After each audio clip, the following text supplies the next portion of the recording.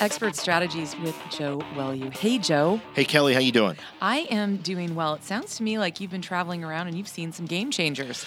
You know, the industry has definitely been going through a lot of transformation over the last few years, and it's very, very clear to me that there's game changers in this industry that are redefining the landscape. They're really setting themselves apart from the rest of the competitors, and they're resetting what the expectation is for a lender, a financial organization, a financial institution, and a professional for that matter. They're resetting the expectations of what it means to deliver service to a customer, what the transaction looks like, what the interaction with the brand looks like. They've essentially taken the industry that we've known for a very long time, and they've leveraged some core things, some core tools, and really some areas of focus, and they have done that consistently over the last few years. And now what's really happening is you're starting to see all of that take effect. And what's happening is you've got these people that have emerged now as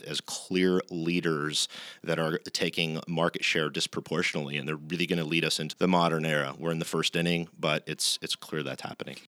So what I have done is researched extensively the key things, the key traits, the key areas of focus that these game changers tend to all have in common. And we've come up with three things that I want to talk about today that I believe are consistent across all of the companies that are emerging as the new leaders in the modern financial world. What would those three things be? I'm glad you asked. So, brand, number one, and these are in no particular order because sometimes they do these in different orders, but they all have these three: brand, innovation, commitment to innovation, but innovation, and culture. So brand, innovation, and culture are the three things that if we look at the landscape as the people that are really just killing it right now and building world-class companies, resetting the industry as we've known it, they focus on these things. And I want to talk about each one individually for a few minutes. Brand, number one, has always really been important in business if you think about it. And great brands they sort of take on a life of their own, right? Well, mortgage, financial services, real estate has always been, it's been a little fragmented, to say the least, right? There's been great brands that have sort of evolved and done a good job. And then all of a sudden there's been young brands that all of a sudden have the trust of a brand that maybe has been out there for 50 years and they've been out there less than 10. And that's crazy because it used to take decades to do this, to build a brand that people trusted at a high level and wanted to do business with, and companies are doing that very quickly. And so when I look at that, number one, you have companies that are taking their brand and defining it, what they want to be known for, how their image, all of those things, and they are fiercely protecting that brand in all of their marketing and the way they go to market.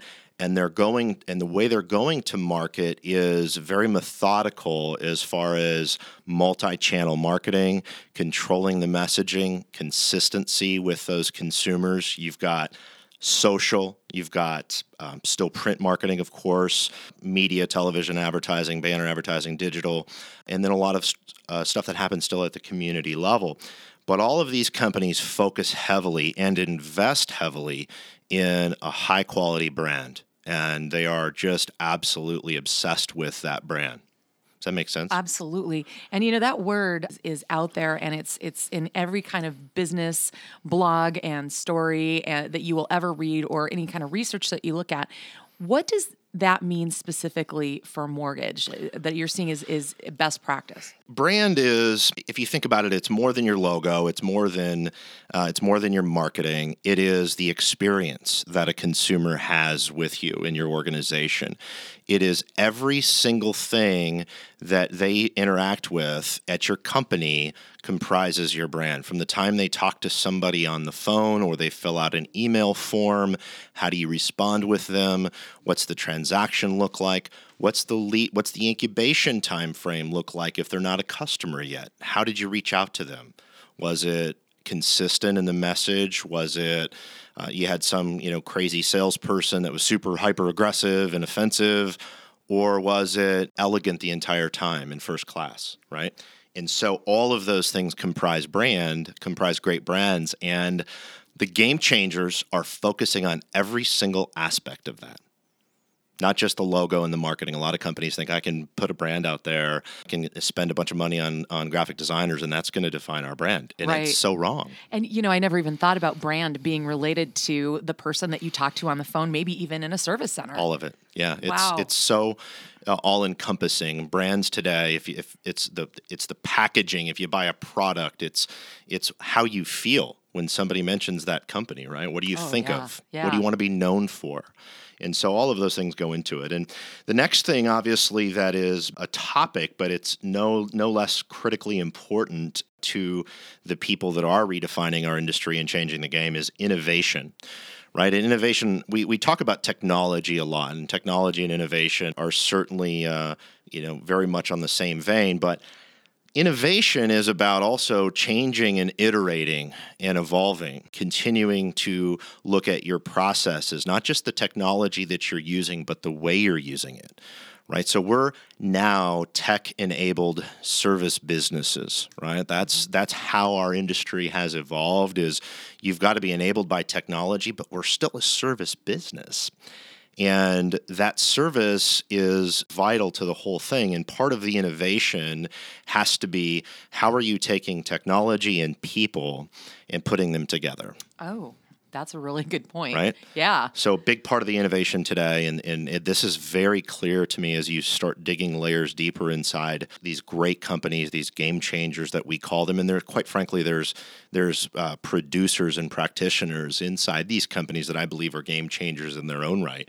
We've seen producers go from 20 million in production to multiple 100 million in production. Well, that's redefining the business, right? Yeah. Nobody thought that was possible. One of the other things, too, we've talked about this on previous shows, even though the preferences for using technology in these transactions is very high, and the appetite is growing among the public, they still do want that human touch, so that blend has to be critical.